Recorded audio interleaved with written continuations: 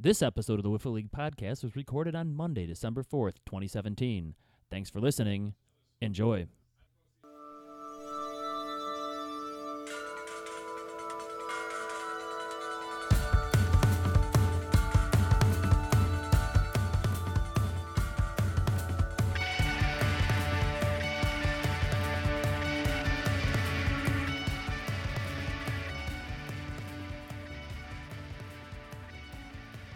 Good evening and welcome inside Studio H, episode 23 of the Wiffle League podcast. I am once again guest hosting. My name is Chris Lazzarini. I am in the studio with our stats coordinator, Josh Wittenberg. How you doing, Josh? Doing well, Lazz. How you doing? I'm okay. We have our content producer, Justin Filardo, in the room next door. Justin, how's it going? It's going great. Yeah. We're doing really, really well. And then running the ones and twos, we have Jason Hillenbrand, our audio producer. How's it going? Oh, going all right. Also in the studio, we have our returning guest, Brandon Eckardt, a beaming smile that hasn't gone off his face since October. How's it going? How you doing? Good. I'm feeling like I got a weird sense of deja vu right here. That'll happen. You know, it's a returning guest. That's yeah. it. But it's weird because I'm hosting, so we'll figure that out later. So since the last time I had a chance to speak with you all, or we had a podcast, we've had a Wiffle Series crown adorned to the Smokies. So, Brandon, as much as it pains me, how does it feel? Feels great.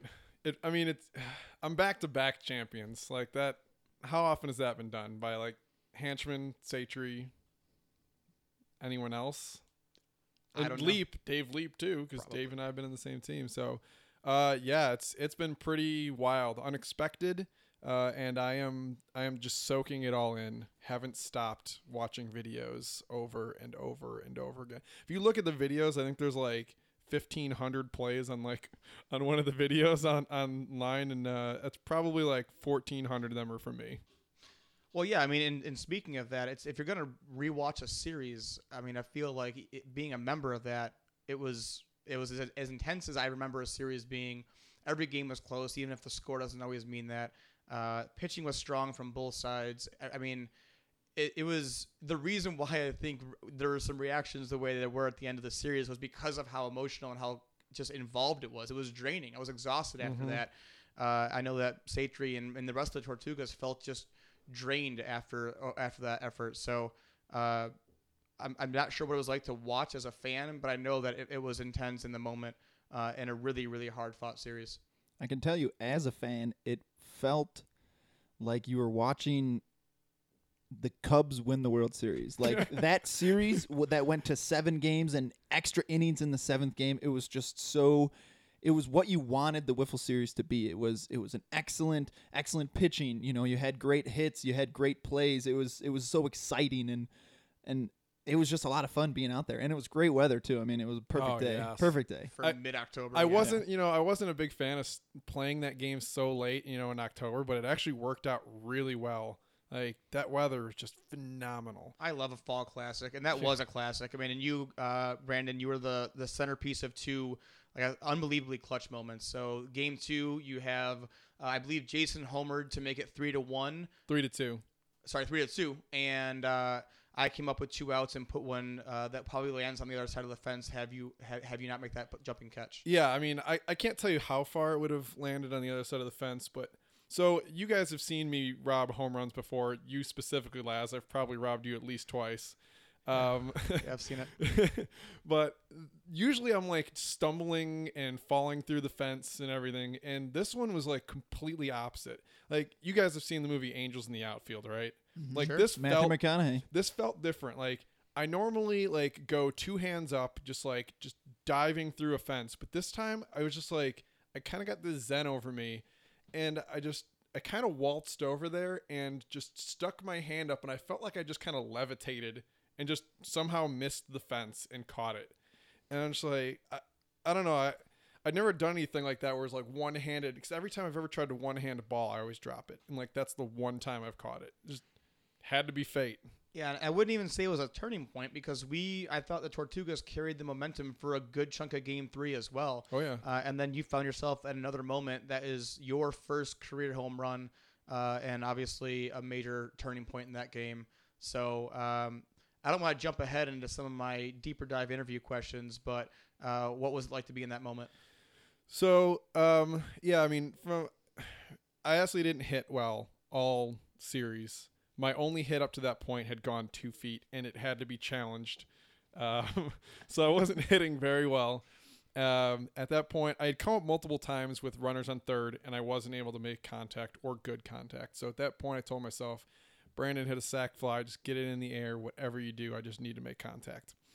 And I did, and I got it in the air, and, never in my wildest imagination would I've ever actually thought that was going to go over the fence. Maybe a gust of wind kicked up or something. But it just, I started rounding first, and I looked, and I just kind of see the ball landing on the other side, and, just total elation, and then blackout. I was rounding second base, and I don't remember any of this. Like, I think you kind of see me do, like, this weird, like, knee thing. Like, I don't really know what was going on there, but rounded second, don't remember it. Probably came out of my blackout right when I got back into the audience, and it was with my family, and I'm just like, oh my God, like, did that really just happen? It did, and that series, it did happen as well. I mean, that was, like I said, a classic. It sucks being on the downside of it, and obviously looking at future seasons, it makes it. Even though the games we play we don't play that many, and we played, that was like my 15th game with the Tortugas, but for some reason it feels like a season, and it actually felt like we had put in the time. I know that Satry did a great job as a captain, getting us together for practices, and keeping the team up there, camaraderie wise and chemistry. And for some reason, I mean, I believe Russ or Steve might have had some comments about the amount of swag that we purchased as Tortugas. It's all pretty much sitting in the back of the closet at this point, but. It was great to be a part of, even on the downside of things. Well, I mean, let's not forget Game 1. I mean, let's look at some of the positives for the two Tortugas. I mean, walk-off grand slam. Like, how cool is that? Like, that had to feel good for you guys. That had to feel really good for Mike. I mean, bases loaded, nobody out, infield pulled in. You guys are probably going to win anyways, but walk-off grand was pretty awesome and a little bit demoralizing for us, At that point, I'm sitting there thinking, oh, crap. With how well, the pitching had been up until that point, you assume that every single run, every moment is going to be important. All of a sudden, you put up a grand slam. It was a big moment. It was. Another big moment that, again, I don't want to dwell on, but it was a controversial call at third base. So I'll also mention the bad luck that I felt kind of cursed us a little bit. A couple floater triples down the right field line that fell fair by a few feet that could have easily blown foul, but one of them resulted in a play at third. I will say this, and Russ has heard me say it, as far as the call he made in the field, he made the best he could with what he could see. He was in the position he should have been in. I have no blame against him at all. It's just the luck of the camera, the luck of the play, and the bad luck on our side. Either way, the play itself was very close. Oh, yeah. I know that my point of view from basically the pitcher circle is one thing. I know that others shared my point of view, and my belief you were out. But I've been quoted as saying I would never want to umpire in this league because I don't know what the right call is almost every single time. The really unfortunate thing about this is that I feel like if I knew that I was out, I would have said it. Like, I know the umpire has to make the call, but I would have been I would have gone over to Russ and said, no, I was out. You saw me when I got pegged and I was down, and then I got back up and started running. I mean, I didn't know the rules. I didn't know if I could get up. I actually didn't feel the ball hit me. So I had thought the ball missed me. That's why I got up and ran. And then later on, people were telling me, like, no, you were definitely pegged. And I'm like, oh, if I was pegged, like, there's probably a greater than 50% chance I was out. Like, but I have no way to gauge that. That's really what it boils down to. Like, I've looked at the video. It's damn close. Like, right. Sounds like you're admitting that you cheated. Yeah. No, it's not over cheating. 50% chance you were out. It's not a lie if you believe it. No, at the end of the day, my team has talked about it. If we reacted in a way that was aggressive, if we scoop the ball up, back it up, make a play on it, the run doesn't score anyways. A lot of things could have been different. And I know that we, as a council, I'll tease this for later, but there will be a conversation around what do we do with umpires? What do we do with replay challenges? Do we add some cameras? Do we add an umpire? Do we take it all the way and say just play fair? I'm under the belief that if that play happens in the regular season, then we probably agree that you're out. But Probably. we had it now. It didn't go that way. So, again, it didn't make or break the series. It was a big point in the game. At the end of the day, it'll bring up some questions that we have to have answered. But it was obviously I didn't enjoy it in the moment. Well, I mean, even myself, this was an awesome series. I'm glad I won. But it almost kind of marginally taints it for me, when we won the previous year as the Fireflies, we won fair and square. There were no controversies. We took care of business. This is always going to be in the back of my mind, what if I was out, and what if the call went the other way, and we could have lost. We could have won. We could have lost. So there's always that question in the back of my mind that's always going to kind of taint this. But then again, I hit a game-winning home run, and I also had a game-saving home run catch, which was awesome. By the way, if I had to pick between the two, game-saving home run catch, way cooler. So you're admitting that you're cheating is what I'm hearing. I ain't a cheater. No, I will say, though, that I spoke with Russ basically when the series ended, the final out, and he was so disappointed in his performance as the umpire, and he felt that he ruined the series and that, he made no correct calls. And I told him, I said, man, I watched the exact same game that you watched, and I had a pretty decent angle at most of the plays, and I didn't think that he made a wrong call. The one call that I disagreed, I think, was the one that got overturned or whatever. I disagreed slightly with him. I think it was on the short one in the arc. Right. But every other call, I kind of agreed, or I'm pretty sure I definitely agreed with what he called. And if you watch the video, Russ is in a great position until Satry stands right in front of him. So it's too bad because Russ had a great angle at Brandon diving back and the pitcher coming at him with the ball, and then Satry stands right in front of him and actually blocks the camera's angle at that too. I do hope Russ is listening, because I've actually I have video editing software I can slow this stuff down. I've gone back and I've watched every close play, aside from the one at third and the other one in the pitcher circle that got overturned. Not the pitcher circle, the arc that got overturned. He was 100% on calls. Oh yeah. It's amazing. And Maybe. just even maybe there's a play where your foot didn't get back to the circle quite in time. Oh, it was there. Don't worry. Okay. I looked. Okay. Yeah. I don't even know what play you guys are talking about. I know what play he's talking about. Game 3, first inning. Yeah. But anyways. But no, Russ, you did a fantastic job. Yeah, I agree. And I think one of the things that we consider in the council is how do we avoid controversy? No one ever wants to win because you're a better arguer or because someone didn't see something. So in general, it's going to be it's been a constant conversation. How do we deal with the worst case scenario? But I wouldn't want anything to be taken away from the victory that you had. It did not necessarily change the outcome. It just was an important play that didn't go that way. Same thing with the catch you made or the home run. No matter what happens, it just is a break that we didn't catch. It is what it is. So I wouldn't feel bad about that. Yeah, and aside from Jason getting drunk and accidentally calling a overturned home run call in the Smokies versus Fire. That did we had play? nothing to do with the alcohol. I don't even remember what Russ's and Steve's team name were. The umpires were fantastic, all of them. Good job, for the guys. record, Russ is not listening, so we can feel free. He'll listen eventually. Yeah. Well, Just trash him. point is, feel free to say whatever you want about it. We'll edit it later. All right. Well, I've already thought about this way more than I planned on. Anybody from the other side, Jason, Justin, Josh, Brandon, any of you final thoughts on the Wiffle Series XIII from either a fan or player perspective? I thought it was a great series, and I'm sad to learn that Brandon cheated. So that's all I got. I have a couple of memories that I will always take away with me and will forever be in Wiffle lore. Hopefully winning a play of the year, potentially. I don't know what the nominees are, but maybe one of those will be nominated. No, you're a cheater. Yeah, we might have to reconsider it. Stop the presses. All right. Well, that wraps up our recap of the 2017 Wiffle Series and season. again, it was quite a ride for a Tortuga. I can tell you that much. So I did have a chance to kind of scour the stat book a little bit and try to find some interesting tidbits. So Is that the end of our first segment? No government agency has jurisdiction over the truth. Tell 'em anything you want to, just don't tell 'em all the truth. Because there are so few truths in this world that when you see one, you know it. You ask your king to his face. Ask him. And you see if his eyes can convince you of the truth.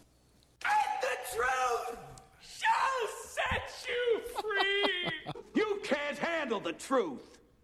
So yes, your favorite segment is back. These 10 things I know are true. I love this segment. So again, for those in the room, maybe Brandon, but Josh as well, if you want to chime in or react to any of these, feel free. Otherwise, I'll just read through them and see how fast I can bury this before we turn this into a 2-hour podcast. 3 hours. Oh, God. All right, number 1. 8-1 is a curse. The Tortugas and the Rubber Ducks lose in Wiffle Series after 8-1 regular seasons. Too big for your britches. How's Josh? How are the 1 seeds in the Wiffle Series? They're okay. Like 500? I don't know if they're even 500, but they always make it. Haven't missed one yet. I will say the only common denominator between those two teams is my presence on them. So skipping to number 2. Don't feel so bad. Number 2, Josh was tied for first with a 500 postseason batting average, and he was tied with Dave Leap. Oh, yeah, Dave. Dude, that guy is Mr. Postseason. Now, I know that we had both teams playing a playoff semifinal, which could potentially increase the amount of games played. That being said, the Tortugas played 6 playoff games, which is a reasonable number. It could have happened before. Either way, the caveats in case the numbers sound so skewed, but the reality is 6 games is not uncommon. Well, it is uncommon, but it's not impossible. It's probably never happened, is what you're saying. 2-3 game series? It's possible. I don't know if a team's ever played in 2-3 game series. Well, either way, Justin Falardo broke the record for RBIs in the postseason by doubling the previous mark, which was 6, and Justin had 12. Wow. How many of that was in the semis? A great number. Yeah, it was it was a lot. Come on, stat man. I don't do it by games. Yeah, but that's I a little can tell tough. you. That's a little that's tougher. right. All right, number 4. The 4 leaders in innings pitched this postseason. It was myself, Steve Schroeder, Jason, and Josh. So the 4 leading innings pitchers of the postseason, we got myself, Steve Schroeder, Jason, and Josh. We were within 4/10 of an average run allowed per game. So the best of those was 2.86, and the worst was 3.13. So that means the majority of the innings pitched this year, basically get rid of Paul, and you have almost identical runs allowed per game. Thought that was interesting. Speaks to the state of pitching in this league. It's good. But consistent as well. Yeah, consistent. Well, it's good when you don't have Russ throwing him for more games than he did, because usually his postseason stats are asinine. All right, number 5. 2017 broke records for runs, OPS, doubles, and home runs. Also tied the record for walks. So, again, probably more games played this year than other games, but still quite a few records broken. That's regular season and postseason combined, is what you're saying? Correct. Okay. what happens if we take out those 2 games that the Yard Goats had against the Smokies? Numbers change. We can't do that. I know. That would be cheating. Well, I'm a cheater. You know something about that. All right, speaking of the regular season and postseason difference, the Yard Goats hit almost 100 points higher in the postseason. The Smokies hit almost 80 points higher, knowing that some of that can be explained with a 3-person defense. Mm-hmm. And the Tortugas hit almost 40 points below their regular season numbers, but they still finished as the highest team batting average ever at 384. Yeah, I mean, I'm not surprised by that. The Tortugas had the 4 guys in the regular season that batted over 400. That's never, ever happened. Yeah, Satry had a really good regular season. I was looking at those stats. Yeah, it was an offensive year for us, that's for sure. All right. I amend my statement. Lazz was the worst on that team, and he hit 342. Yeah. So when your worst player hits 342, I think you're okay. All right, moving on to number 7. We are now over 1,100 innings played at Chestnut Park.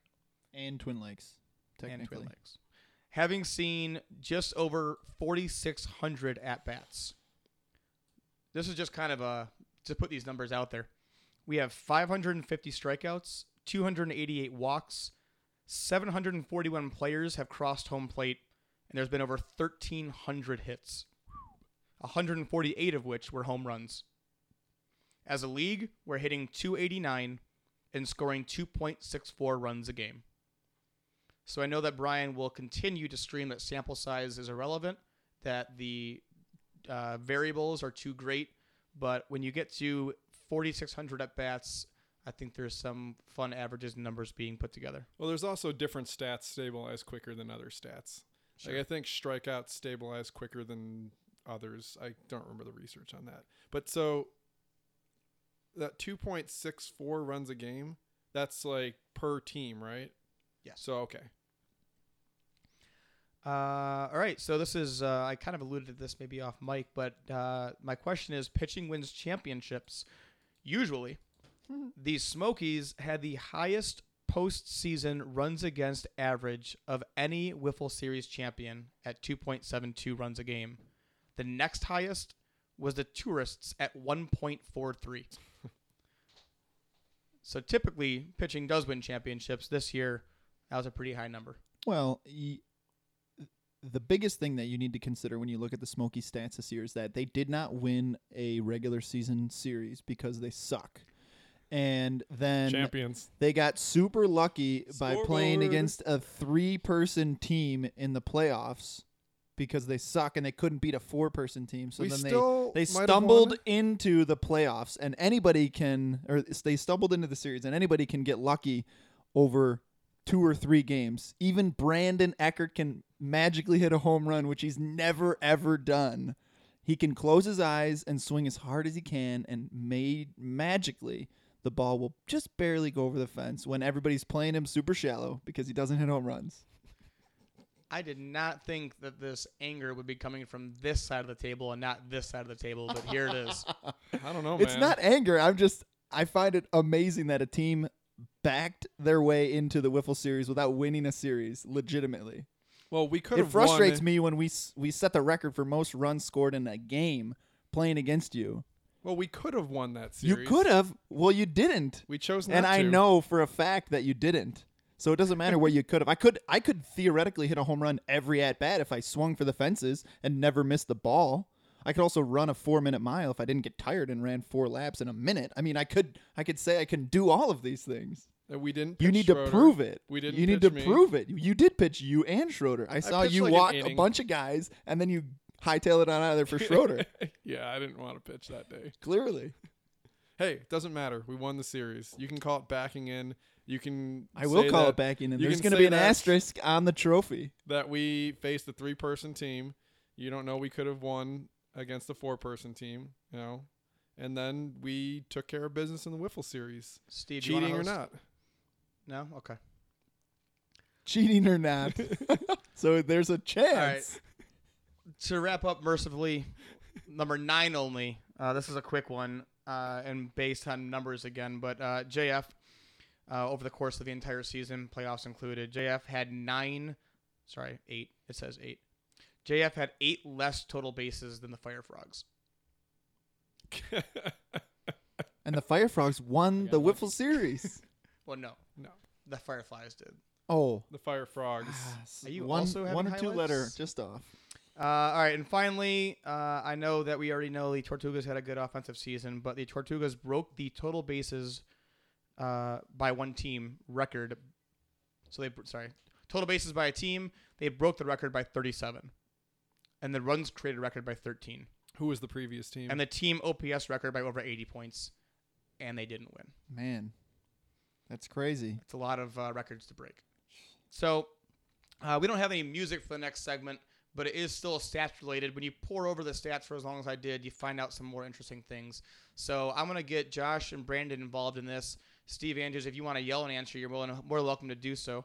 We have Steve Andrews in the room as well. Jason and Josh, Jason and Justin, you're welcome to chime in. But I also know you don't like talking much on these, so I'll move on if you don't. So I'm calling this little segment Player Comps, real original title, or Name That Player, Name His Comp. So what I'm going to do is I'm going to read a stat line for you. My guess is that Josh is going to have the answer on his stat sheet, so maybe I'll go to Brandon first. But I'm going to read you a quick couple of slash lines for a hitter. Only hitting, no pitching. And I'll have you guess who you think that player is. And then we're going to see if you can figure out who the nearly identical player comp is offensively for that person.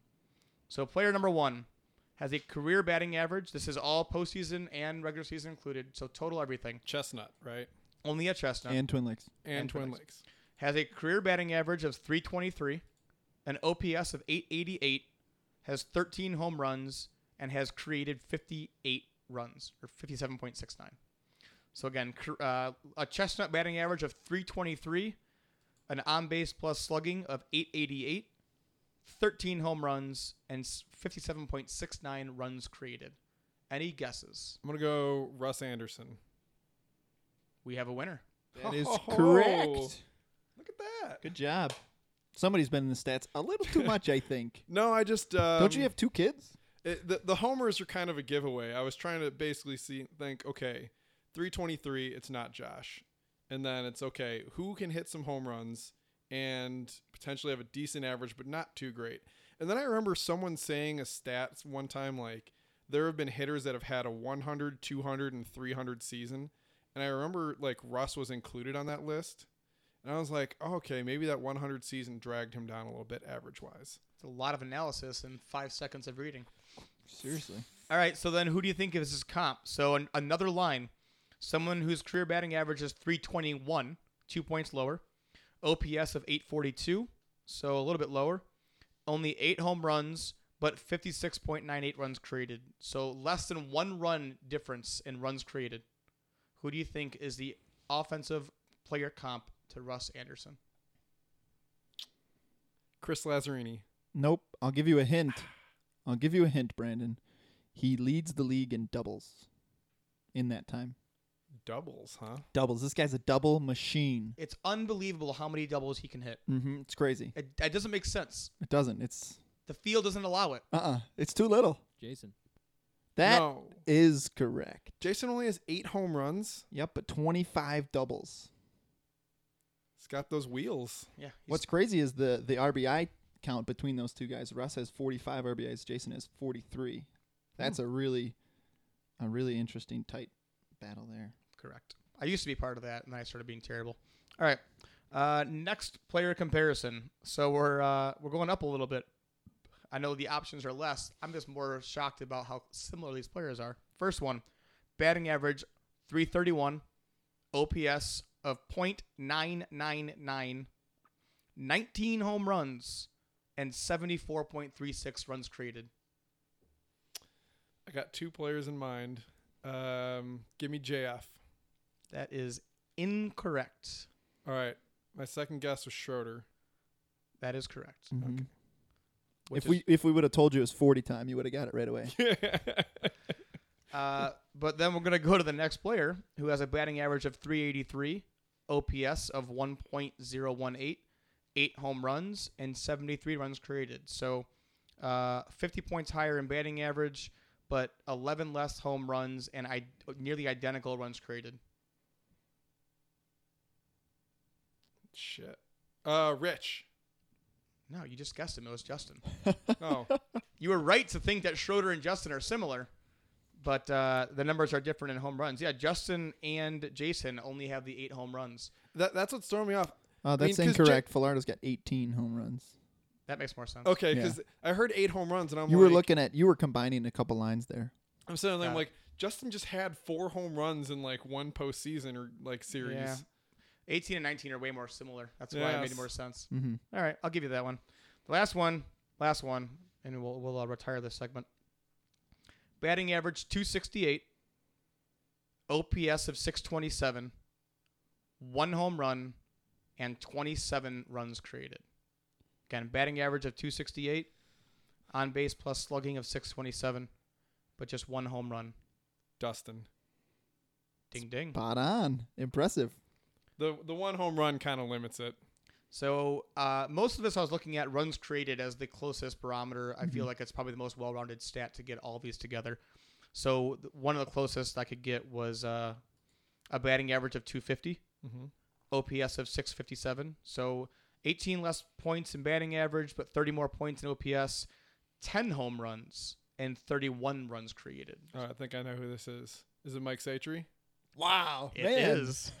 You're not looking at the stats on your phone, I'm are not you? looking at the stats. Jeez. Well, that is... Dustin and Mike definitely strike me as like similar value, but kind of do it in a different way type players. Because Mike, he's going to be a little more power. Dustin's going to be hitting singles and doubles to right field. You know, that the other comp, like, I mean, I think he's kind of picked it up a little bit, especially this year. Dave would fit kind of in that similar mold to me, but I think Dave's probably a little bit lower. He is. To you, Brandon? Yeah, well, yeah. Or to Dustin? I was thinking to Dustin, Oh. but Yeah, no, Dave's had some years where he struggled. Yeah. So that'll, anytime you have a year where you bat close to 100, it's going to bring your average stats down significantly. Yeah, and trust me, I had to fight every ounce of strength to not include Paul's numbers just so I could include Paul's numbers. He has no player comp because it's Paul. So. Hey, Paul's good. Okay. Paul has, how many home runs does Paul have? He's got like 12.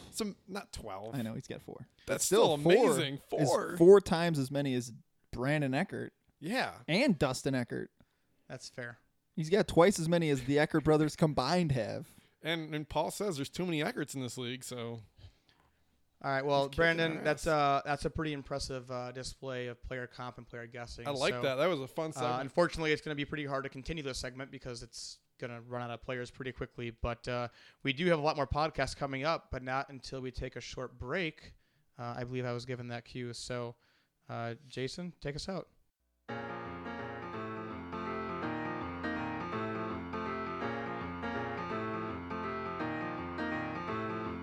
Boys in the street are talking about leaving. They're leaving, looking for places. Welcome back. We are rolling and grooving in here. It was a toasty one, so I'm down a hoodie, but we'll roll strong. And I know that you're all waiting on the edge of your seat to hear these banquet nominees, these award nominees. So the more I talk, the harder it's going to be to wait. I know that's for sure. So first, since the Wiffle Series and between then and now, the Wiffle Council has been moving and shaking a little bit. So we did have our first ever Wiffle Council election, and we had Josh and Steve Schroeder as potential replacements, but we had Justin, Brian, and myself all return to the council. Just a quick question for the room. Do you think anyone will ever get voted out of the council? Yes, at some point. So they're 4-year terms. That means that I'm in the council for 4 more years. Brian is as well. I can't imagine that Russ's position is even remotely in debate. So you think that Mike Satry is not going to be in the council? Oh, I mean, Russ's position could be in debate. I think someone might feel. Maybe after his umpiring by the Tortugas. I'm not going to speak to how everyone else voted, but when I was considering voting, I was thinking more along the lines of, do I want this person in rather than do I want this person out? So who did you vote for? I'm not telling you. So who don't you want in? Clearly wasn't me. I don't think it was me either. If you saw my email, I clearly stated that I thought the council was doing a great job and that consistency and the status quo was probably the best. So I know who voted for me on 3 of the votes. I want to know who didn't vote. Are you telling me you weren't the 14 4th? votes. There's a lot of controversy that could be out there. We don't quite know exactly where the votes landed. Russ Plus, does, but if Russ's election judging was as good as his umpiring, Lazz may not have been reelected. We just don't know. So the first round, it was 7-7, Schroeder and Lazz, and all of a sudden someone made the switch. So who made the switch? only my bank account knows that. So again, that's we'll see how that plays out down the road. I do agree that the consistency in the council might be nice. I was completely okay if I wasn't reelected, though I will be honest. As much as I appreciate being a part of it, I also do think it'd be just fine if someone got their chance and made an impact. It'd be sad, and I'd have to give up my polo maybe. But in the meantime, the council powers on. You guys do a good job. I appreciate that. Now, whoever listens to the recordings of our meetings, I don't know I don't know what kind of crazy you have to be to do that consistently, but I wouldn't do it. That's for sure. In the meantime, I can vouch for you. It's pretty terrible. Yeah, I can't imagine. So some of the things that did come up in that meeting that we did have, we have a new banquet venue. I don't know if it's been officially released yet, but Emmett's will be the location for the 2018 banquet. Breaking news alert. Woo! Don't clap on the microphone. So that's gonna be a new experience for us all. Obviously, we know the bar, we know the venue, we've been there for other events, but I'll be curious as the only person who voted against it. I'll need to be wooed. That's for sure. It'll take an effort for me, but outside of that, it should be a fun experience. We opened up the conversation to the budget and to dues, so there's a pretty transparent proof of a lot of things for what we do now with our money. That should make it a little bit easier to justify some things that we do. Again, that debate isn't really necessary anymore, but we did cover that. And I, for one, tend to vote for transparency. I know it seemed like Brian and I were on the same page. As much as I like the idea of an event and putting it on, I also do like the idea of transparency. I think everyone should know where their money goes. And especially if the dues are creeping over 100, we should probably be aware of that. I really liked my idea. I don't know why nobody commented Was on it the one where Brian and I paid for it all? No, I like that idea too. I said I'm more than willing to pay for the drinks for the after party, and all you guys need to do is cover the overages from the $100 dues. To be fair, Brian said he would do it. I was the one who didn't. Come on. Well, Maybe if you weren't so busy paying people off to get those Wiffle Leadership Council votes. Well, priorities. I mean, Paul Stumba had probably the best idea on all that. I mean, any consideration to that? I'm so mad that I have to give him props. I don't want it ever. I don't want him being nice to me ever. I don't want to ever be nice to him. I want our rivalry to live in infamy. I felt like during a week of chaotic emails, of arguing, of shit hitting the fan, I thought that the best and most wholesome part of the league was my rivalry with Paul. And that's a weird place to be. What was Paul's email? I read it and I remember it, but I don't remember there being a game-changing suggestion. It wasn't game-changing. It was I feel just like a nice people had summary. already suggested that. It was just a nice summary in a nice way, summarizing it all, just kind of putting it all out there, saying, let's just do this, let's just try that, and let's kind of blend all this together. He mentioned adding the bottles of champagne to the table, which it's was like a nice assigned seating too. Yeah, have build your own tables, but also pay your own way, but also get rid of it was a well done email, and again, it makes me not feel good inside when I have to say these things about Paul. Would Emmett's allow us to bring in outside alcohol? Incorrect. Absolutely not. Yeah, I didn't think so. We could sneak it in. All right, so in addition to that, I'll briefly touch on the fact that we do have some rule changes that will be coming up, or at least some discussions around the rules. We know the infamous ball striking a player in the balls. No, on a base. On a base. We'll have to look at that to make sure we figure that out. We'll be taking a look at some plays that happened around the home run fence that involved, I believe, you at least in one of them as far as what's in play and what's out of play. And then we will obviously be touching on umpires, replays, and what that looks like moving forward. So look forward to that in a future council meeting that will be taking place in between the banquet and the draft for more of a rules discussion leading up to the 2018 Wiffle League draft. I'm very excited to listen to all 3 hours of it. I am not. So we'll jump right into our guest who's already been chiming in for the entire duration of this podcast, but I haven't had a chance to interview Brandon, so I'd like to have my go at hearing you respond to what I got chalked up for you. So you ready to go on that front? I'm ready to go. All right, so it's already come up. I do feel bad, but I have to ask again. So we all heard you, but what did it actually feel like inside to hit your first home run? What was?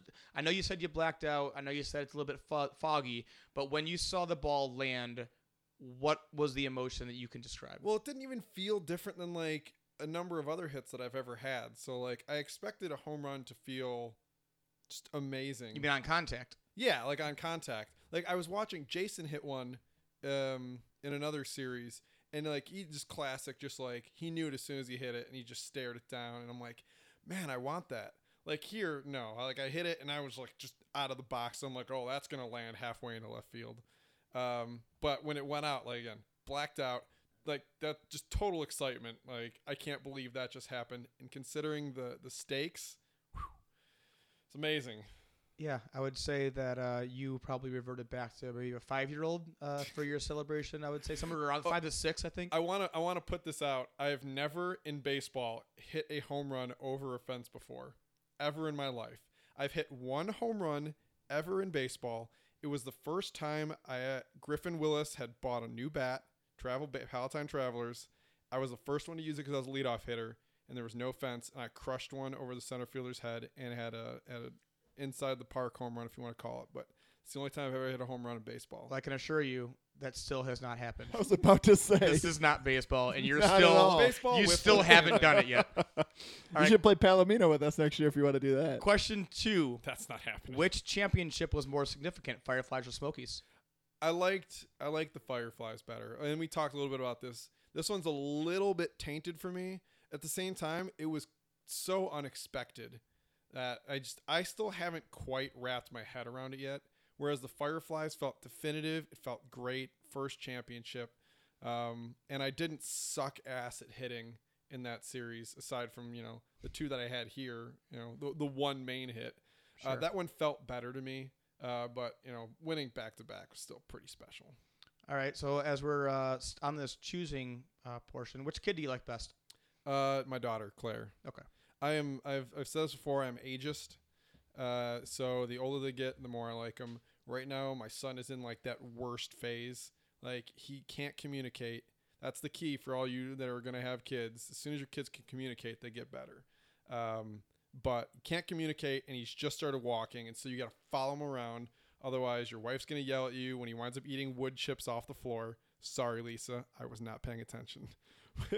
What kind of house do you have? You got like trees inside, wood chips? My dog has separation anxiety, so she digs down in the basement and tears the walls up. So she just drags insulation and wood chips everywhere and dust and drywall. So we're not very good at keeping up with the daily destruction. So sometimes there's a stray wood chip here or there. Okay. Question 4, I guess. Who is your all-time favorite Wiffle League teammate? I like playing with Dave.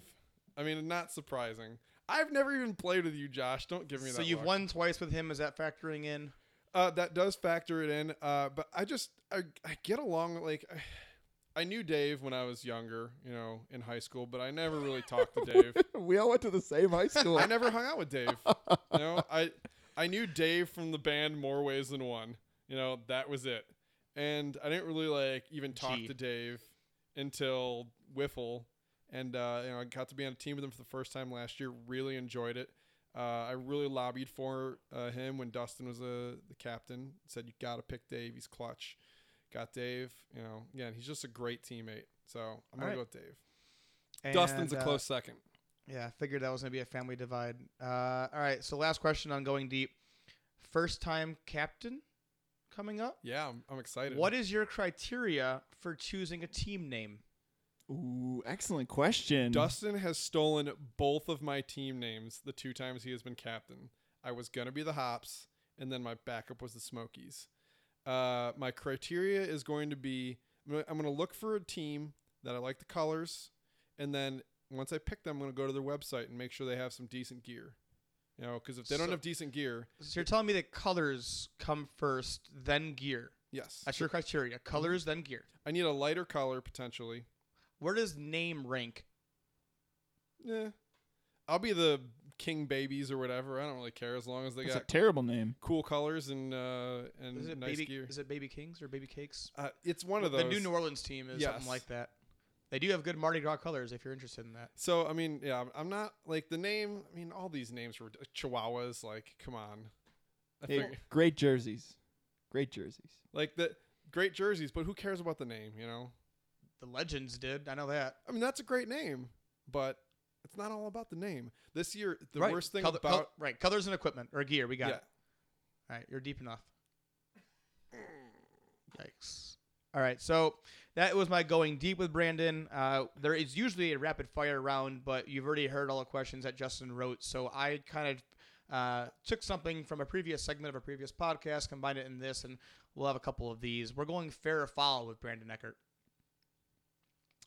2.72 runs allowed in the postseason. Launch angle matters, and pitching is becoming overrated in wiffle ball. Fair or foul? Pitching is becoming overrated Foul. in wiffle ball. Pitching is not overrated. 2.72 runs allowed in the postseason for a Wiffle Series champion, the highest by over a run. Yeah, it's one time.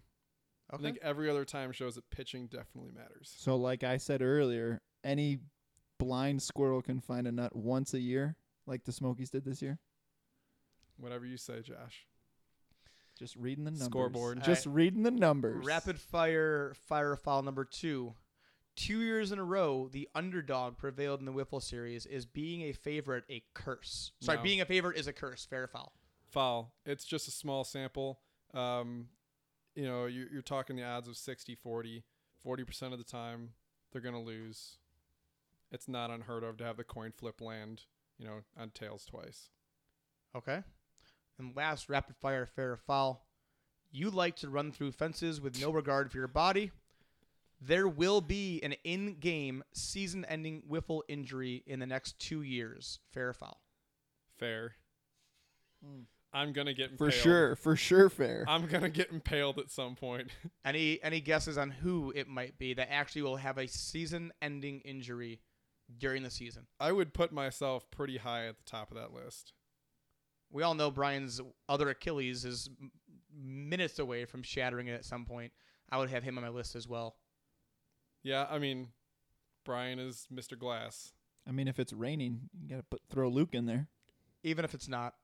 I think it's reasonable to put Luke in there. Oh, what about like, you know, just long-term chronic injuries? What about Rush's shoulder? You know, I know Satry had a shoulder issue. We could be starting to see some old person injuries happening. Yeah, I'm less concerned with chronic, more Chet concerned Steadman. with... We could have someone throw a Chet Steadman in there and just his last pitch, he can't even throw it, so he's got to... He still won the pennant. Yeah, it's true. All right, well, thanks for playing fair or foul. We will we'll move into my least favorite part of every podcast every time, word association. I can't believe we're doing this with No, somebody who's already done it. I've done it. Let's skip this. It's long enough. I wrote some new ones. Okay, as long as they're new. I'll do 4 of them, okay? Word association, one word, It's fine. as quick as possible. Home runs. Overrated. Bunting. Stupid. That's a good answer. Paul Stumbaugh. Excellent. Bromley Hall. Yes. All right, that'll do it for word association with Brandon Eckardt. Thanks for playing. Thanks for coming back as a guest. I know that I haven't been invited back, so you must have done something right. Yeah, it's been 2 years. Me either. Yeah, just It's all one right. and done. One and done for most of us. So I know we have a couple other things that we're going to cover. I know you're all anxiously waiting for some nominees to be announced, and that will all be coming in extra innings. Ooh. That's what it says on the Free sheet. I don't- wiffle I didn't ball. realize Free that. wiffle ball. So I'm not sure what we're doing. If we have we play for that, we have a drop. Do we take a break? I'm not running this. I'm not the content producer. I'm just the host. So Justin, are we taking a break? Or are we rolling right into that? No, we'll take a break here. Great. All right. Well, then stay here. We'll be back in a little bit, and we'll cover extra innings. We'll do some nominations, and we'll get you out of here on this rainy Monday evening. Rainy but warm.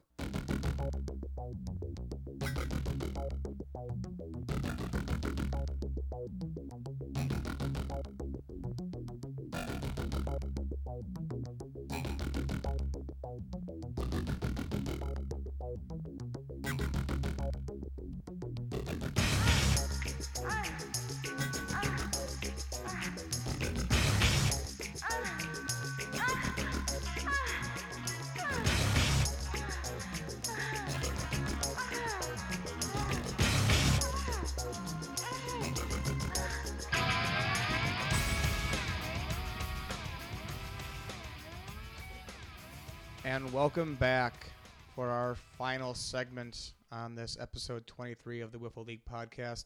Once again, I'm your guest host, Chris Lazzarini, joined by Josh Wittenberg, Brandon Eckardt, Justin Flardo, and Jason Hillenbrand inside Studio H. The moment you've all been waiting for. We have a banquet coming up January 13th, Woo! 6 p.m. Emmett's Pub, Palatine. So weird saying Emmett's. It's not right. Next year, Emmets and Wheaton. Whoop, whoop. Seriously, never If you're gonna paying happen. for everybody, Brandon. Never even going to think about happening. But we do have some Isn't that a dry awards town? and some nominees to get to. And I have the list in front of me.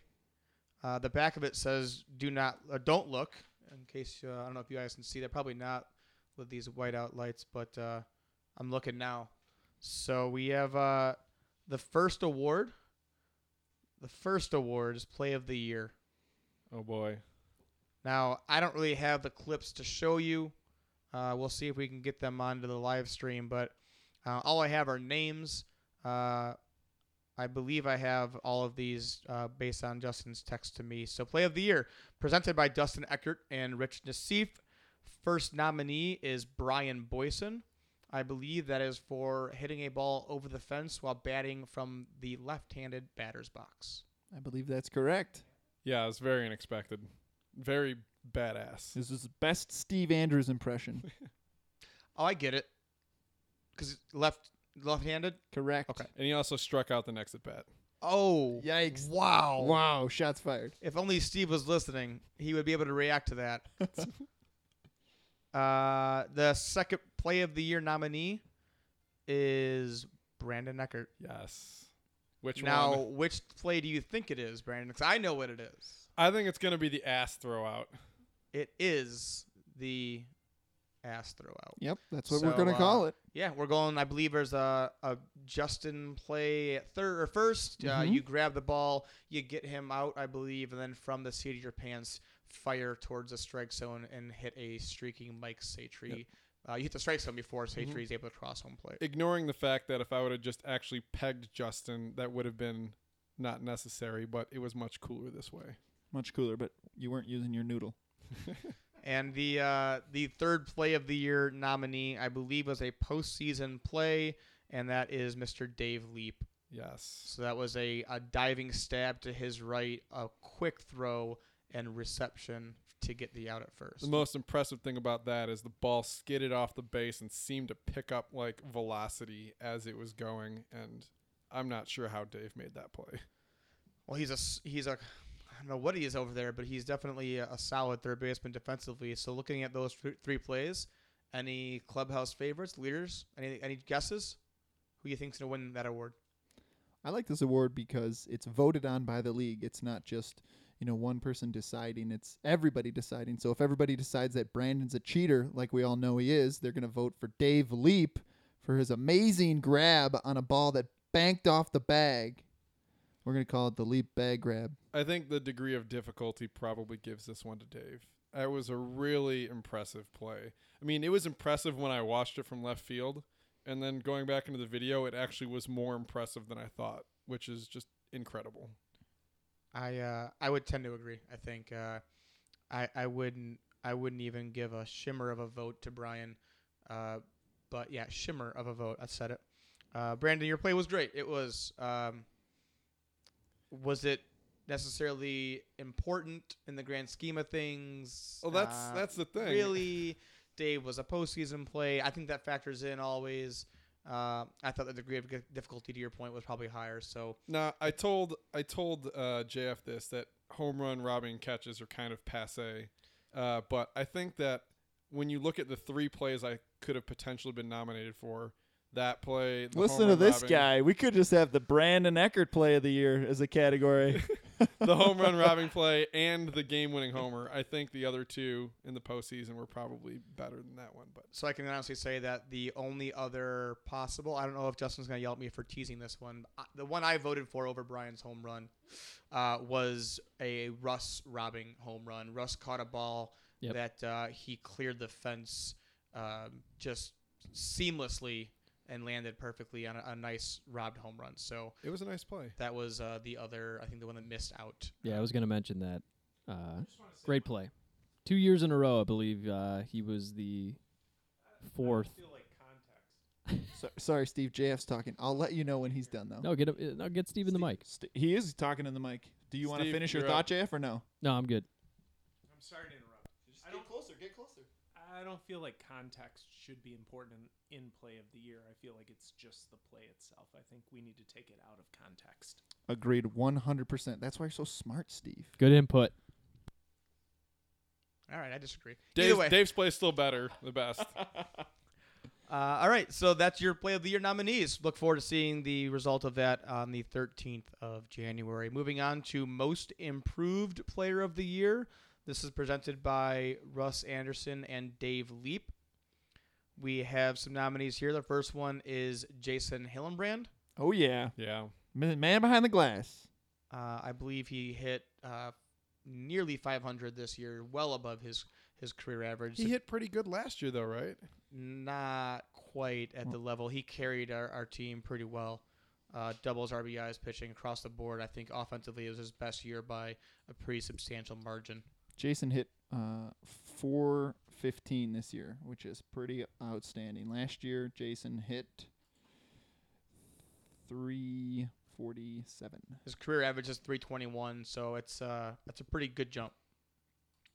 Second nominee, I think pretty obvious the season he had, which is Luke Pollard. Mm-hmm. Definitely put together quite a few really well struck balls.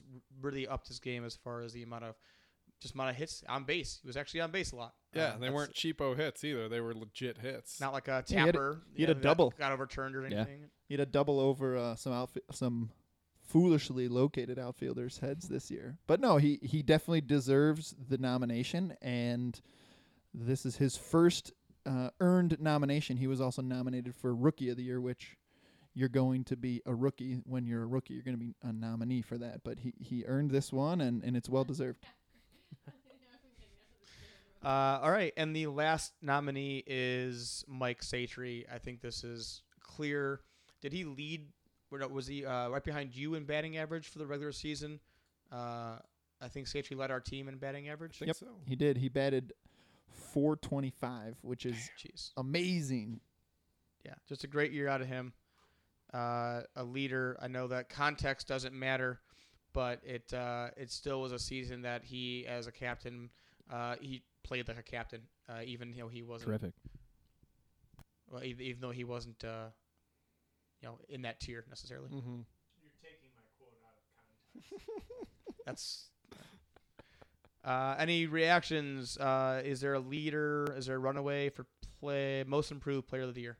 I probably take Jason out of it. Like, Jason hit phenomenal this year, but I don't think he improved enough over his previous year. Like, maybe over like a 3-year stretch he did, but from year to year, it's 50-50 between Mike and Luke right now.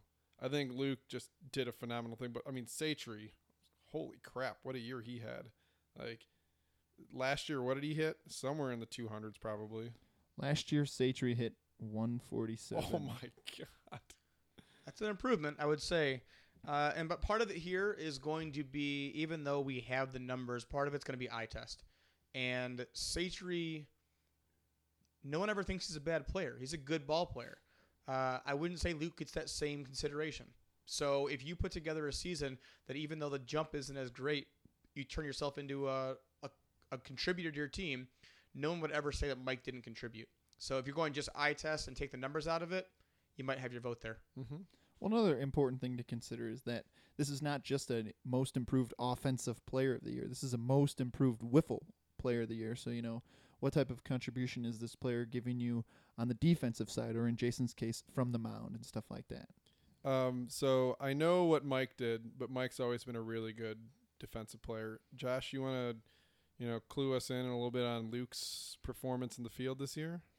Luke and Mike both had very good years defensively. They both play what has come to be known as the short fielder position, which results in a lot of instant action, not a lot of time to set up behind a ball that's linered or lasered right at you. So a lot of the the defense on that side is instinctual and, first move and stuff like that. And those guys made a lot of great plays that ended some innings and ended some rallies. So I'm excited to see this one.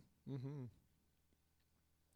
All right. Well, we move on to another intangible, hard to measure, hard to quantify award, the Defensive Player of the Year. I know that you have maybe some fielding statistics, but it's mostly the eye test as far as I'm concerned. And this award is presented by Paul Stembow, a beacon of defense. First nominee. Only Paul? He's presenting by himself. Only Paul. He's just the most defensive guy. Hosts are not presenting this year, so it's only Paul. I think he can handle it probably. So we have the first nominee is Russ Anderson. Deserved. That's a lot of time spent on the mound. And when he's not on the mound, he's roaming a pretty relentless left field. The second nominee for Defensive Player of the Year is Brandon Eckardt. Nice. Ooh, in studio. Another left field mound presence. A couple robbed home runs. Second nomination of the night for this guy.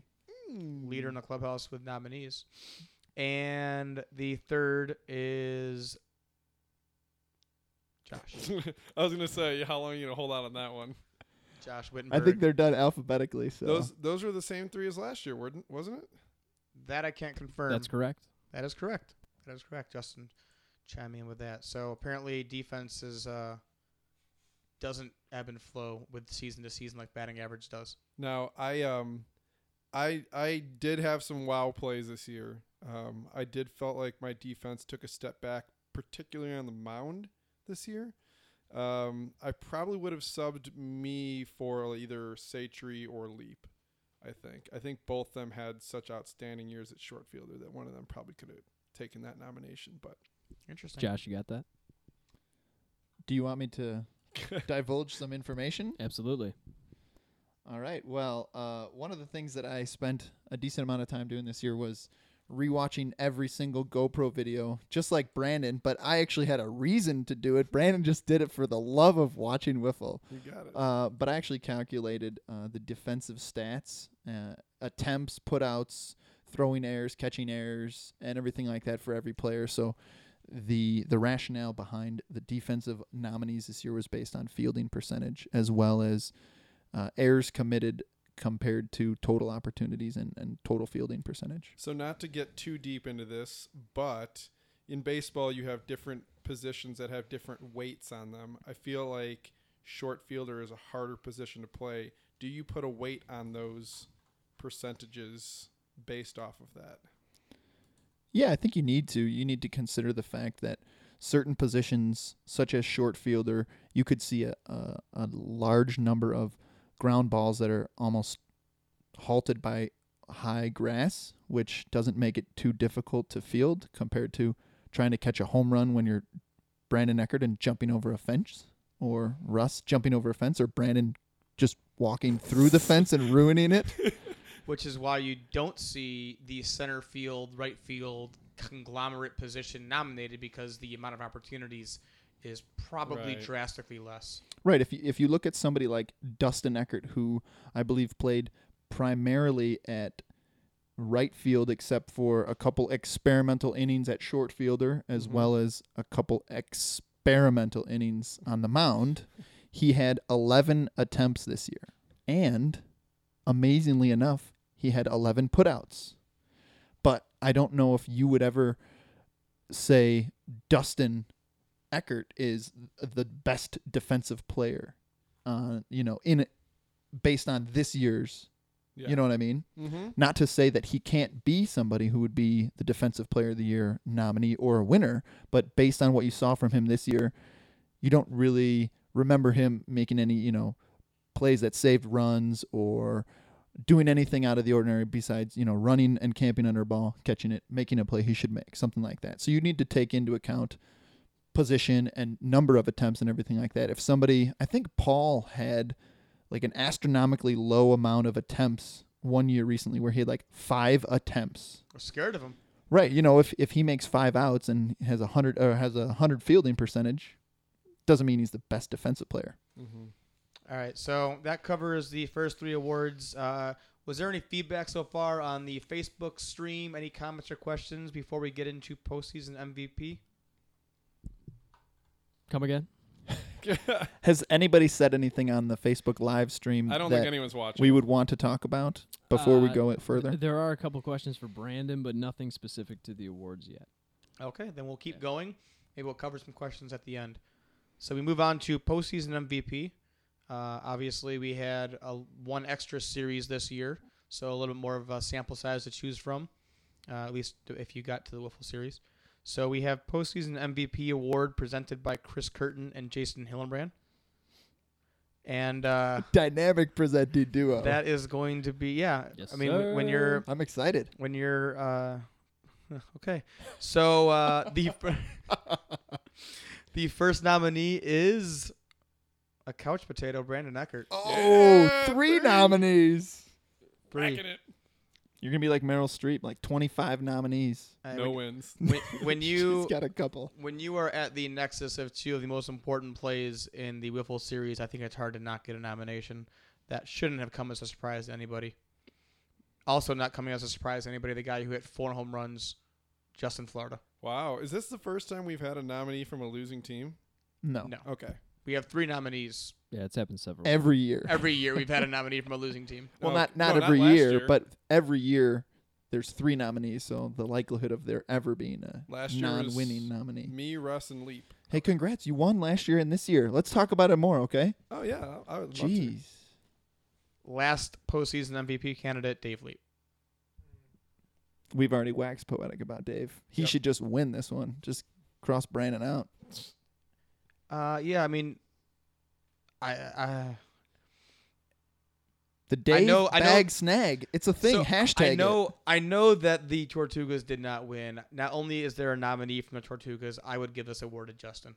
I thought that if a couple balls fall a couple different ways, the Tortugas win, and there's no question it's Justin. I know that you hit a home run that was important in Game 3. I can't explain how important it was for Justin to hit the ones he hit, to hit the way he did. It was a runaway for me if we would have won that it was him. I still think it's a leading candidate for me. I will say that I could agree with you if Falardo was a pitcher. If he pitched and won a game or 2 in the first series and then won a game or 2 in the Wiffle Series, I think you could possibly see your first ever non-winner postseason most valuable player. But as we've seen in the past, an onus is put on pitching and how important it is. As it should be. And Right. you were on the mound at the clinching moment of the Mhm. Wiffle Series. That's Yep. going to matter. Yeah. Okay. Next award, Pitcher of the Year. Speaking of pitching, presented by somebody I believe has never taken the mound, Luke Pollard. That's correct. Do you So- know who else has never taken the mound? There's only one other person At Chestnut? at Chestnut. Justin? No, Brian. Brian Yeah. Boyson. That's what I figured. And did you know before that, there was only one other guy who had never taken the mound at Chestnut? Tony Vesheroff. It was Paul. Gotcha. All 3 guys were on my team. That makes sense. Imagine that. How could, I don't know how we didn't win. Sorry, that was me. got it.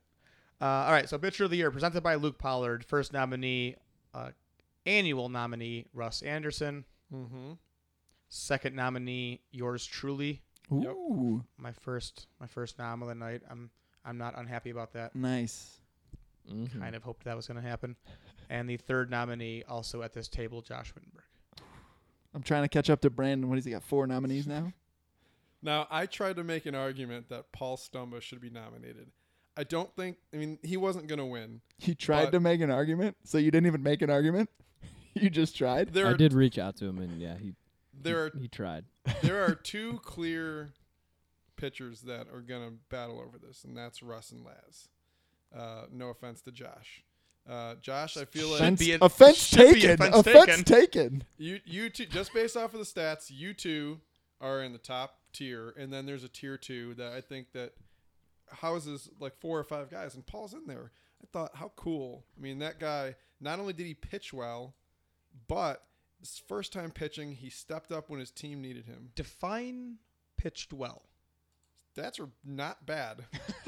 Well, we definitely nominate people with not bad stats. Whatever. That is how we do it. I wanted Paul. Give me Paul. This is damn it. prestige. Okay. Moving on for the sake of time and my sleep schedule. Offensive Player of the Year is presented by offensive juggernauts Brian Boyson and Steve Schroeder. Former potential winners. I guess one former not. winner. Guess they're not nominated this time. Kind of blew the cat out of the bag on that one, but also not that surprising. All three nominees share something. See if you can figure out what it is. They're white males. Oh, jeez. You can check that box on the form. All right. First nominee is Justin Florida. Yeah, makes sense. Yeah, had a good year. Oh, I know where this is going. Second nominee is Jason Hillenbrand. Yep. Two folks from that room. Third nominee, Josh Wittenberg. Yep. Right here. I know what it is. None of them have kids yet. No, We all went to Palatine. They all start with a J. Oh. I'm just looking down. It just says Justin, Jason, Josh. It caught my eye. According to the Supreme Court, I do. And they're all in the same house at the same time. Okay. So again, Justin, Jason, and Josh, absent Mike Satry. Not sure what to read into that. Do you think his numbers warranted a nominee?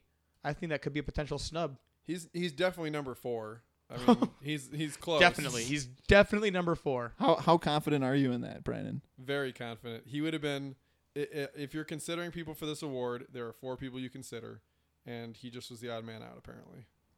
That's correct. And it helps when the commissioner is the one creating the nominees. Well, it helps the commissioner when the stats drive this nomination. Yeah, this was Josh, there was would you say the definitely most some challenging? consternation. Yeah, absolutely. I wouldn't say this was the most challenging because a lot more work went into defensive and pitching, just uncovering some different layers of that. The stats were already there, so we just needed to look at them a little bit more in different ways. But the tightness between 3 and 4 with this award is a triple. It's amazing. It's one triple. I was going to say, what was the stat you think was the most important that was a distinguisher? It's one triple because if you take one triple away and JF had one triple and Satry didn't, if you take one triple away, they have the same exact number of singles, doubles, and home runs. On the same team with the same amount of games and at-bats, basically. Right. And RBIs. We talked about this. So Josh won the Offensive Player of the Year last year with 4 RBIs. So really RBIs, you can kind of take it off the table. But I believe I had 16, and Josh, I don't know. Mike had 5. Yeah, Mike had 5. I think it's okay to use RBIs as a tiebreaker, potentially. Yeah, we kind of... I would disagree with that. I would disagree with that, Brandon. But I will say that JF has the triple, and all of their other offensive stats are the exact same. So that alone puts him there. And any other intangibles, walks that factored in, strikeouts that factored in? JF had 3 strikeouts. Satry had 1. They both had 0 walks. JF had 1 intentional walk and 1 sacrifice fly. So... Okay. Well, I'm looking forward to seeing those numbers again. I think that I'm calling it right here, Mike Satry's snub. Yeah. I mean, the most telling stat that we look at for offense, in addition to the Bill James runs created, is weighted on base, which we all know Brandon loves. Yep, love it. And so this stat that we keep goes to 4 decimal places. So JF was 0.4582, Satry was 0.4578. So 0.004 was the difference. Got it. So they were close. Okay. Yeah. Tough call. Yeah. Tough call. My guess is if I had to look into the psychology, Mike Satry already has the nom for most improved. Let him try to take that one and leave Justin with the offensive category, if I had to say it was that kind of conversation. Well, we all know that the only thing Satry cares about is winning Wiffle Series championships, which he has done more than anybody else, so he's happy. Got it. I'm going to catch him soon, don't worry. You're probably going to be on his team when he wins and you win. As long as you have some cheating in that game. Well, you know. All right. So speaking of cheating, the Michael D. Hansen Sportsmanship Award. Unfortunately, I'm presenting it. I would have thought I was a clear nominee, but I'm also presenting with Brandon Eckardt. Oh, nice. So unfortunately, you are not also on that list. So we'll have to exchange some emails and put together a plan for a little routine on stage. Short as possible. Something to do with cheating. Until that happens, our nominees are. These were voted on. Each member of the league had a chance to nominate someone from their own team and someone from somebody else's team. I want to say it was 2 points for your own team's nomination and 1 for the competition. Justin, is that true? Yeah, so it's two points for a teammate and 1 point for an opponent. So it is just simple math. It is nothing analysis. Can anybody here explain to me the weighting there that has a say in it? I would love to know. Yeah, as far as as far as the weighting, so obviously when you play with your teammates every single game, and that has to have a little bit more of importance. So it's actually based off of, if you look it up, there's a kind of a point system for the NBA Sportsmanship Award. A lot of it's based off of points for a teammate and then points for opponents. So that's actually kind of what it's based off of. Yeah, and just it's hard to know. It's not a perfect system, but it gets the job done. It's hard to know the behind the scenes on another team, so I can only base it on the in-game moments as far as sportsmanship. But there's a lot of other stuff that goes into it if you look at the new definition of this award. So I can't really say. I can just go based on a hunch, and for the most point, I could have probably picked 8 different players on another team. So why value 2 points with that as opposed to just 1? Value your own choice instead. I agree. I'm going to go on the record, whoever's doing the minutes for this, to say that I think this is a dumb award. I think that if a person gets nominated by 6 opponents, so 6 votes, and loses to somebody who got 3 votes from their teammates and then 1 vote from somebody else in the league, I think that would be a crock of shit. Because if 6 people in the league think that, who aren't even on your team, think that, wow, this guy is super sportsmanlike, super fair and everything like that, they can vote from 12 other people, and 6 people pick 1 guy, whereas you can only vote for him from 3 people on your team since you can't vote for yourself. Don't you think that that person would then deserve to win? Now, obviously, I don't know if that ever happened or ever would happen, but I would just think that that would be a crying shame if that person didn't win in that scenario. I think that's fair. I think we'll consider that as we continue to perfect and evolve this league. For the sake of this year's award, that won't be the case. So with that, the first nominee, Josh Witt. No, it was not Josh. Yeah. Plus, Josh will never win that award. It was not Josh, and it was not me. So the first nominee is Russ Anderson. Mm-hmm. Okay. The second nominee is Brian Boyson. Okay. The third nominee is Justin Filardo. So, again, the Michael D. Hansen. Maybe there's just irony baked into the award at the beginning, but the Michael D. Hansen Sportsmanship Award, Russ Anderson, Brian Boyson, Justin Filardo, and I believe this will be presented. Ooh. Interesting. Someone just wanted an award. Interesting. Hey, numbers don't lie in this one. Unless no one voted, then it would be a weird story. So, and then, of course, the crowning jewel achievement of the night, the Stephen M. Andrews Lifetime Achievement Award, presented by Josh Wittenberg, and it's presented to Rich Dickey Nassif. Ooh, yeah. Rich Dickey Nassif. The Deckard. Someone we'll never see again. The full-time host of this podcast. I can say that confidently. I think I can say that confidently. So I would like to go around the room. The awards, the nominees have been covered. The interviews have been concluded. The season is wrapped up. Any final takeaways either from this episode or the season in general, Josh? I'm just so distraught to learn that Brandon cheated and admitted it and just didn't admit it to Russ in the moment. Very sad. Brandon, final takeaway. It was a weird fucking season. We had a 3-6 team, wound up winning the Wiffle Series after beating a team with 3 people, and then winning on a controversial play and a home run from a guy that hadn't hit a ball more than 2 feet the entire series. So, All right. whatever. Let's go to next year. Justin, are you prepared to have a takeaway? Yeah, my takeaway is the Lifetime Achievement Award, the most important award of the night.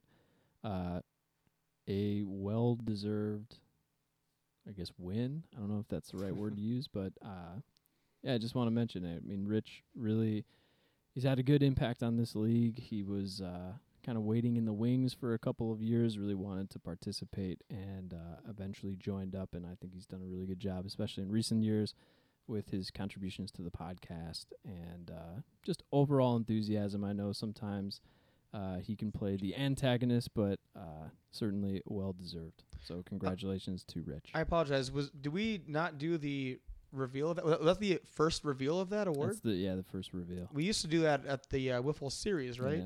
Yeah. And we didn't do that this year. And then I just glossed over it. It's all right. All right. So, yeah, I apologize, Rich. Congratulations on the Lifetime Achievement Award. Woo! Yeah. Yeah. All right. You'll have your time on the stage, I'm sure. If you wanted to have a day's Vegas play on over-under for Rich's speech I'd put it probably 7.5 to 8 minutes, somewhere in that range for an over-under. And I'll take bets at Emmett's. Josh, are you just going to read from your best man speech at the wedding? I could if I wrote it down. I'm wedding sure I can. Wedding video. Actually, can we just take the video? I can from do it it from. I remember it. No, so. I would take the wedding video and just play that instead, Perfect. and then just sit and watch it. I could do that. All right, Jason, do you have a final takeaway either from this episode or from the season? No, I'm happy we made it through this. So he's happy we made it through. Happy we made it through this season or this podcast? Both. Yeah, Absolutely both. Yeah. Yeah, and my takeaway is just the life and the vibrancy of this studio, having a chance to sit on this side of the microphone not once but twice this season. I obviously don't want to remember anything that happened on the field or anything that happened for most of this podcast, but at least, to put me across from not only a Wiffle Series back-to-back winner, a home run stealer, a child celebrator, a cheater, Justin's nemesis. It's been a certain form of torture, but it's been brilliant, and I appreciate the opportunity. So, Rich, if your schedule doesn't allow, I'm sure that Steve and I would love to continue having a chance to do this. So that's my takeaway. I appreciate you not jumping across the table to strangle me. Lazz, you can take solace in the fact that of Brandon's 14 total Wiffle League strikeouts, you've struck him out 8 times. That helps a little bit. That So- does help a little bit. So thank you for bearing with us out there. We never went to Facebook on this one. I hate to do it at the final sign off, but Justin, was there anything on Facebook? Did anyone give us life or funny or comments or questions that's worth talking about? Yeah, I'll say one question. It was from Dustin, who's Brandon's brother. Oh, God. Who is your favorite child? He already answered that. That was already asked. It Asked took and him answered. a half a second to answer that. Yeah, it was Claire, for Oh. sure. All right. That was my favorite one, and I'm sorry I probably was Yeah, it was part of going deep. buried in something else Yeah. over here. All right. Yeah, no So- contest. Okay, so that being the case, all right, we have a second question. Who's your favorite twins? This is from Rich. The Olsen twins or the Minnesota twins? Oh, definitely the Olsen twins. All right. I mean, I think I went to a Twins game once back in the old Humpty Dumpty, Hubert H. Humphrey, whatever dome. But, yeah, I watch Full House all the time. If I could And add, the Olsen feel- twins are just one person going back and forth really fast. Easy Stephen Colbert or even John Oliver. Yes. Now here's the thing. I realize it's very easy to kind of pile on the twins thing. You and Dustin being twins, but I don't know if you are aware of this. What are the odds? So you have a second set of twins in your family. It's crazy. Right. So there's you and Dustin, and then your brother and sister. Right. What are the odds of that? Do you have any idea, like, what the odds of that are? I know don't you know. talked a little bit about it, and I found it fascinating. It's a genetic abnormality with my mom, so I don't know what the hell the odds are of that, but Well, if I want to add one more. You said Olsen twins and Minnesota twins. What about the Arnold Schwarzenegger Never and seen Danny it. DeVito Yeah. twins. No. Never seen it. All right. Well, that wasn't on the list, and that wasted that lookup. Awesome. Yeah. Keeping on the theme of twins, what are the odds that I draft Dustin next year and we're on the same team for like 4 years out of 5? It's up to you. Vegas plays.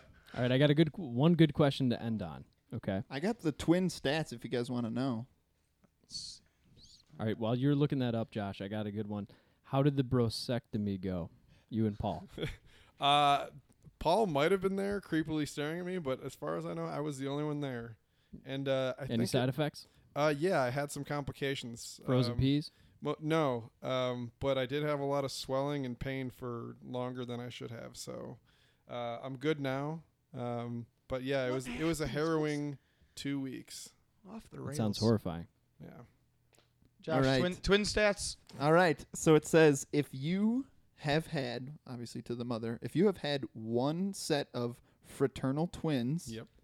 without fertility drugs, then it shows a pattern of releasing more than one egg per cycle. Therefore, your chance of a second set is about 1 in 3,000, which is not crazy. You would think it would be colossal. Sucks for Cinny Bear. Apparently, there's just a trend. All right. So as we are mercifully both taking this to the end, I did want to read one last little piece of script from Justin. So I glossed over this. I forgot because I covered a lot of it. But I did want to read out that the Wiffle Leadership Council cordially invites you and a guest to the 11th Annual Wiffle Winter Banquet, hosted by Steve Andrews and Mike Satry. Saturday, January 13th, 2018 at 6 p.m. at Emmett's Tavern and Brewing Company in Palatine, Illinois. Assuming you're a member of the league. Party at the Commissioner's House immediately following the awards presentation. So I just wanted to cover that. So that is all I have. Brandon, thank you for joining us Thanks in for having studio. Jason, Justin, thank you for running the logistics. Josh, always thank you for the statistics, the input, the passion, and the anger. And and Steve, Steve Andrews, thank you for being a presence in the room that is calming and frightening at the same time. I am Chris Lazzarini, and that is it for episode 23 of the Wiffle Podcast. Have a good night, guys. Nice job, Ryan.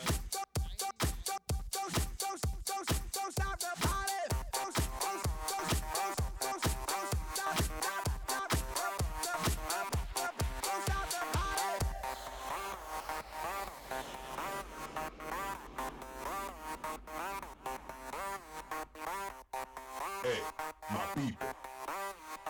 This is Mega Unstoppable. Don't stop the party!